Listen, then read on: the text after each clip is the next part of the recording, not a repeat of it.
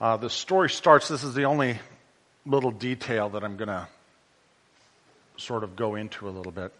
It says that Caesar issued a decree. And that word decree, I mean, that's a perfect translation of it. The word that was spoken in that language is the word dogma. And the root of that word is interesting. And the only reason I'm going into this because we don't really think about this much. But the root of that word is an opinion. And so what this is, what's being said is, here's this guy that in that side of the world was the most powerful, privileged person who issued an opinion that was taken as a decree because of the power and privilege that person had. And that opinion was imposed on everybody. And the result of that, and the reason why that opinion was being given, I mean, it doesn't say anything about whether he was a good or bad guy. I guess we could just assume he was a bad guy, because let's just go with that assumption. But God doesn't bother bringing that up. It just goes unsaid. We kind of all know this is probably a bad guy. But the story that God's telling doesn't even need to bring that up.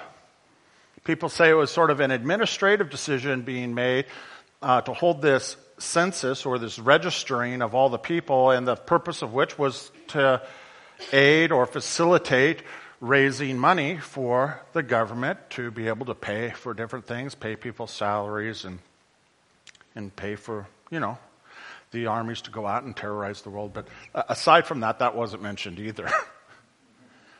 It's just sort of put out as an opinion was made by a person with some power about how best to facilitate and run things, about how things need to work. And the result of that opinion, or one little story of that result of that opinion going out as a decree, is that this young couple were forced to leave the safety and security, the help of family at a time when they needed it most.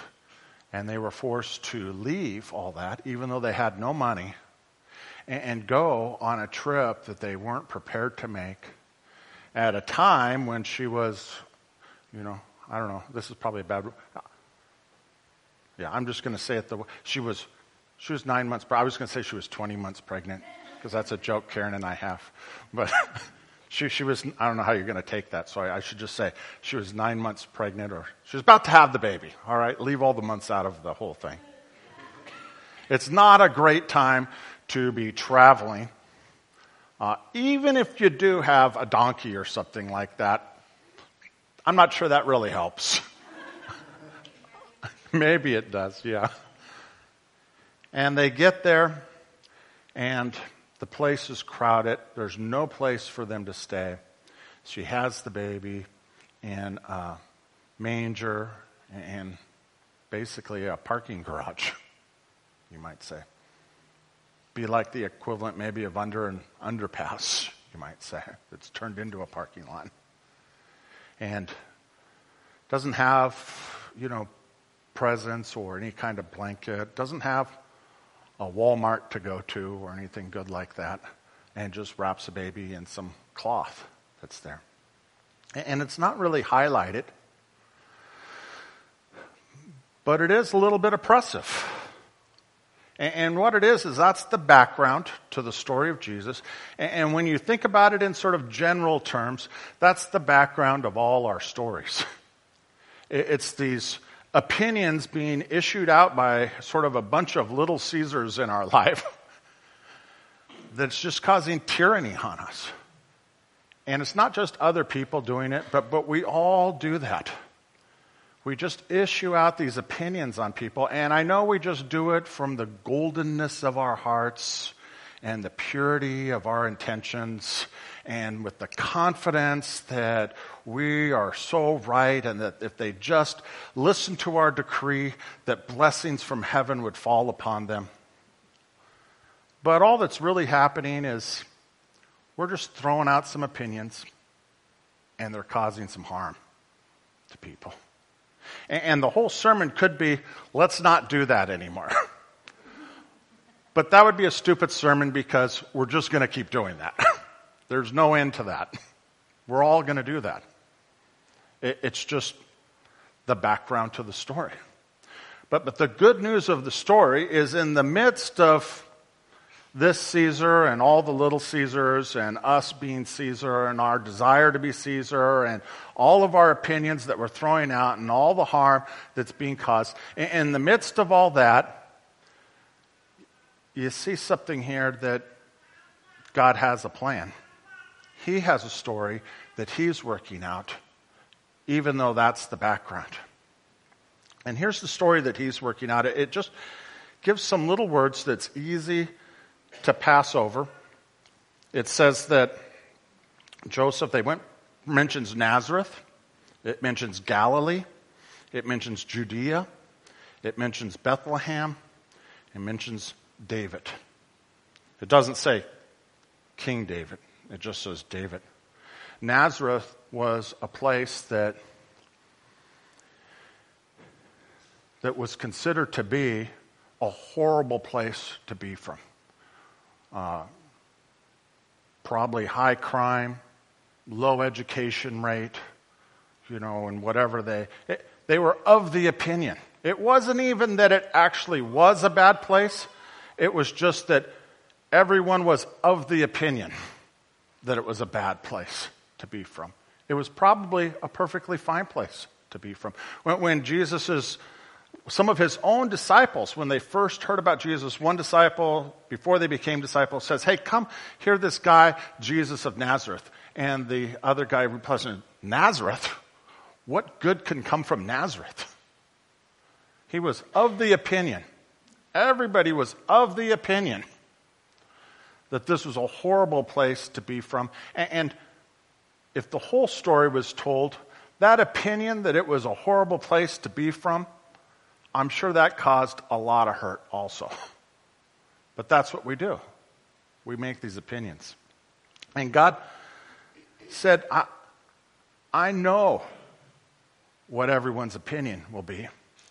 And I'm going to let everyone have their opinion about Nazareth. And I'm going to make something wonderful come from that. He lets us have our opinions. He lets us be our little Caesars and have all our reasons for we're doing things. But in the middle of all that, he'll take whatever it is that we're of the opinion doesn't need to be talked about. Of the opinion that this isn't worth mentioning. Of the opinion that I'm not going to highlight this. He'll go to that place and say, I'm going to make something beautiful from there. Galilee, another place. It says David. It's interesting. It doesn't say David of Jerusalem or David as King David. The truth is, when he was a little Caesar, what he did was he took one of his most loyal people, a person willing to give his life for him, and had demonstrated that numerous times, slept with his wife, and then had him killed to cover it up. For the good of the kingdom, probably, out of the goodness of his heart. He was of the opinion that this was necessary. He's not talking about that David, even though he's including that in, because that David is actually the David of reality that's at the low point. But everyone would have thought King David was wonderful. What he's talking about is the David that was chosen and what the situation was when he was chosen. People wanted a king, and they were of the opinion that this tribe, that it was the least tribe, that this family, what was the least likely family that anyone would come from. David's own family were of the opinion that he didn't even need to be in the lineup.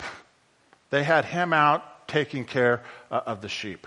No one in his own family had an opinion that anything good could come from David other than just this work of, taking care of them and taking care of their stuff. But that's the person that God went to. And it's not that God doesn't include Caesar. Caesar's in the story. He's just making sure that even the shepherds that we come to, they're a part of the story. It comes to the shepherds and their initial reaction, whether it's being startled or whatever it was, the initial thing that came from them when the angel appeared and told them about Jesus was fear. And it had to have been more than just being startled, because it would seem odd for an angel to walk up behind you and go, boo. And then you're like, hey, he says, well, don't be startled. Doesn't make much sense. What it was is they were afraid. Why? It doesn't say. I mean, if Caesar's any indication of that, you could say, well, as being shepherds, I had a friend and everyone hated him. Just hated him. I don't even know why.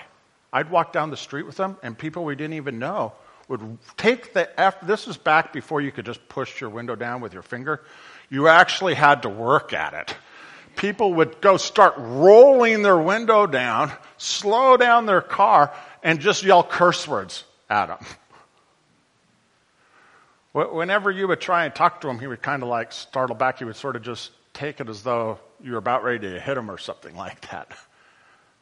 Well, it's not that there was no reason for them to be afraid when they encountered something powerful. It's just sort of oftentimes when we think about what's being said, the gospel, when we think about how that's going to work out in our lives, there's some fear there. And part of the fear is that,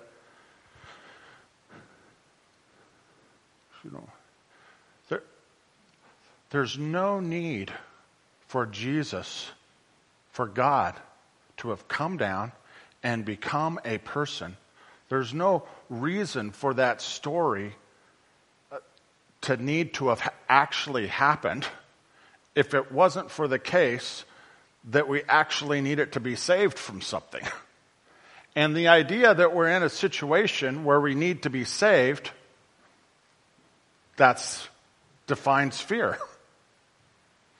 But what the angel did and the power of God, what it came in to do, was to tell them of God's story and something else. And the immediate thing that's addressed is there's no need to be afraid.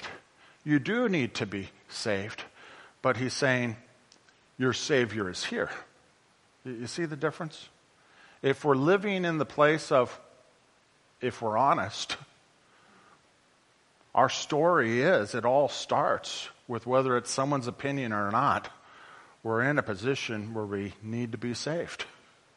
And if we don't feel like that, then there's nothing that the story has to say to us, and nothing that Jesus has to offer. It all starts, you can say it with repentance, but what that really means is saying, I know I need to be saved. And what the angel did was not just highlight the story that Jesus has come to us at that place, that God's willing to come down and be with us at that low spot. But it's also him saying that because of that, we don't have to be afraid anymore. In other words, he's helping us shift from the natural fear that comes from recognizing and able to be honest about the fact that we need to be saved, and to live in the joy of having a Savior. I was, I don't know. I don't think I'm going to tell that story. I don't know how to give a story to... Let's just look at it in general. You can see how when you are in a situation where you need to be saved, you're living in fear. When you're in a situation that you're experiencing being saved, that's kind of a joyful place to be. And what is it that's bringing them there? They didn't need to become Caesar to have that joy. I guarantee you Caesar wasn't any more likely to be joyful than the shepherds were. We oftentimes think if we want to bring joy and security and save people, then it's part of moving them from being a shepherd to being Caesar. We're of the opinion that is true.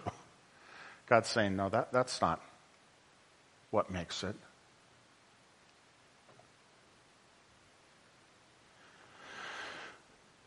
It was an actual angel that came, that was there talking. It was the actual glory of God. It was an experience that they actually had. There was actually a host of angels that cried out. Sometimes we sort of bypass that way. Just look at this. There was something supernatural that happened that helped them think about and ponder and wonder and see, is it true that God is going to save us? And is there something that's actually here? And the only reason why I bring that up is because he's not saying have a change of consciousness and start looking at things with like rose-colored glasses. We're all trying to do that. If we're in a place where we need to be saved, unless there's an actual salvation that we're experiencing, well, I mean, you can't trick your mind into being joyful. It's like people talk about like, well, the Red Sea was parted, earthquake happened. I don't know. I mean, if you're of the opinion that happened, but then that's not. I need it for it to be actually have been parted. Like in order for me to have some sort of security, I need that story to be true, in literal terms.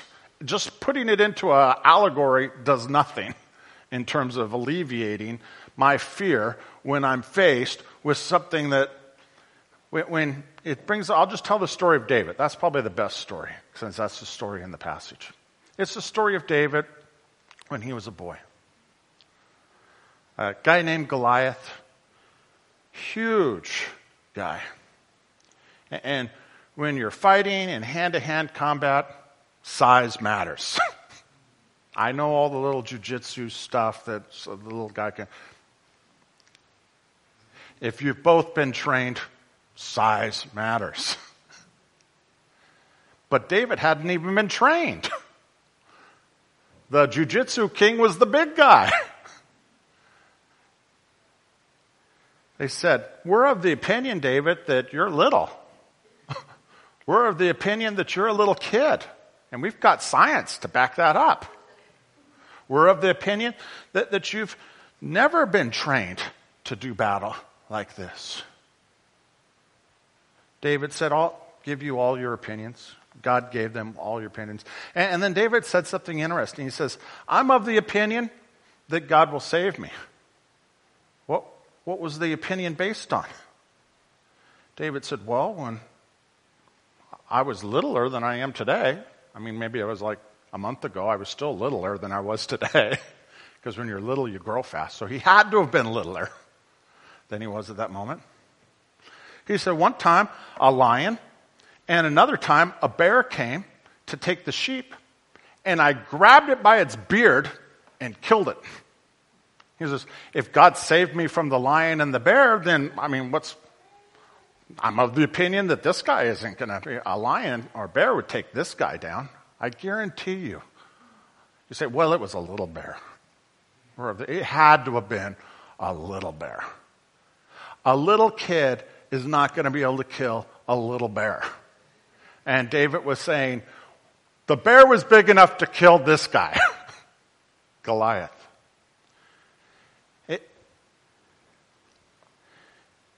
He's saying, it is my opinion that I'm going to be saved and that God's going to save this whole nation from the Philistines and from this person. It is my opinion. But this is why it's of my opinion, because I've actually it wasn't a metaphor that the lion was killed or the bear. There was an actual experience in his life that made his opinion change. And so now he's living in the joy of the opinion that since this and this and this I was saved, I don't see any reason why I won't continue to be saved. And even if I die in that opinion, I'm more than willing to go there. And even when his son died because of the things that he had done wrong, he said, I'm of the opinion that we'll be together in the end.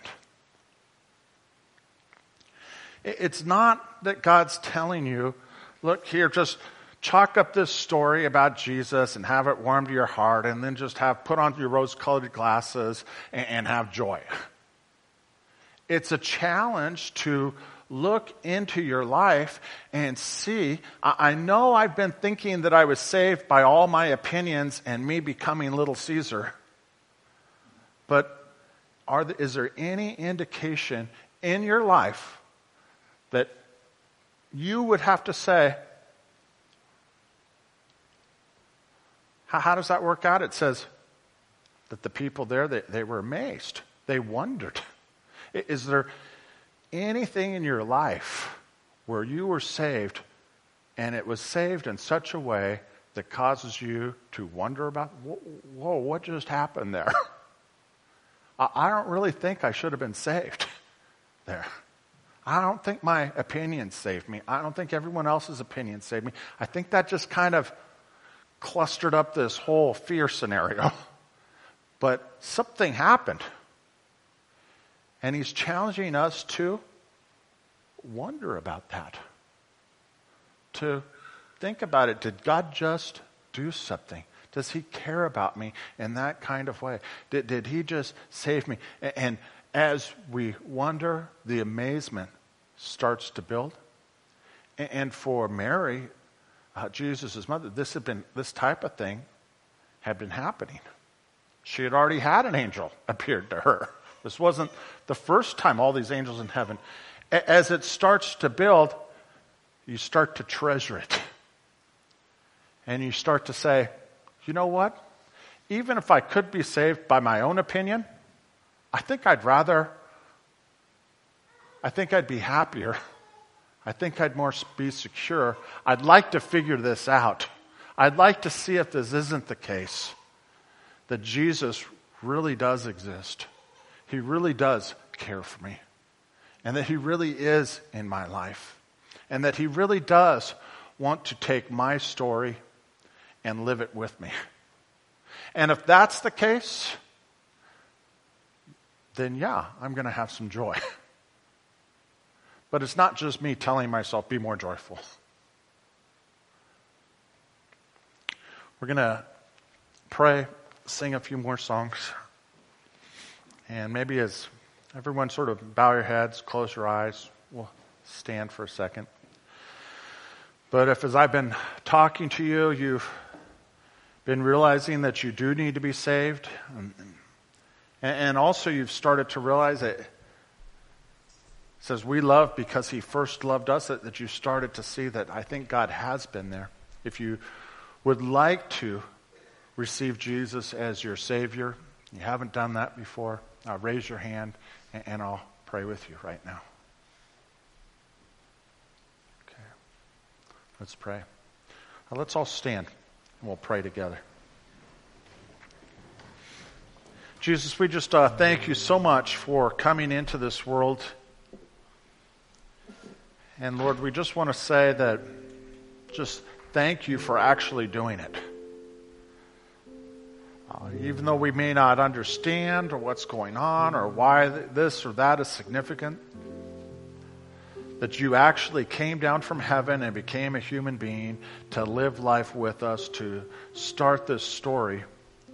And that what this means is that what's changed is that by coming down, your will is good towards us. You're pleased. Lord, we lift you up and we just ask, Lord, that we could live in the joy of you being our Savior. We ask this in your name, Jesus. Amen.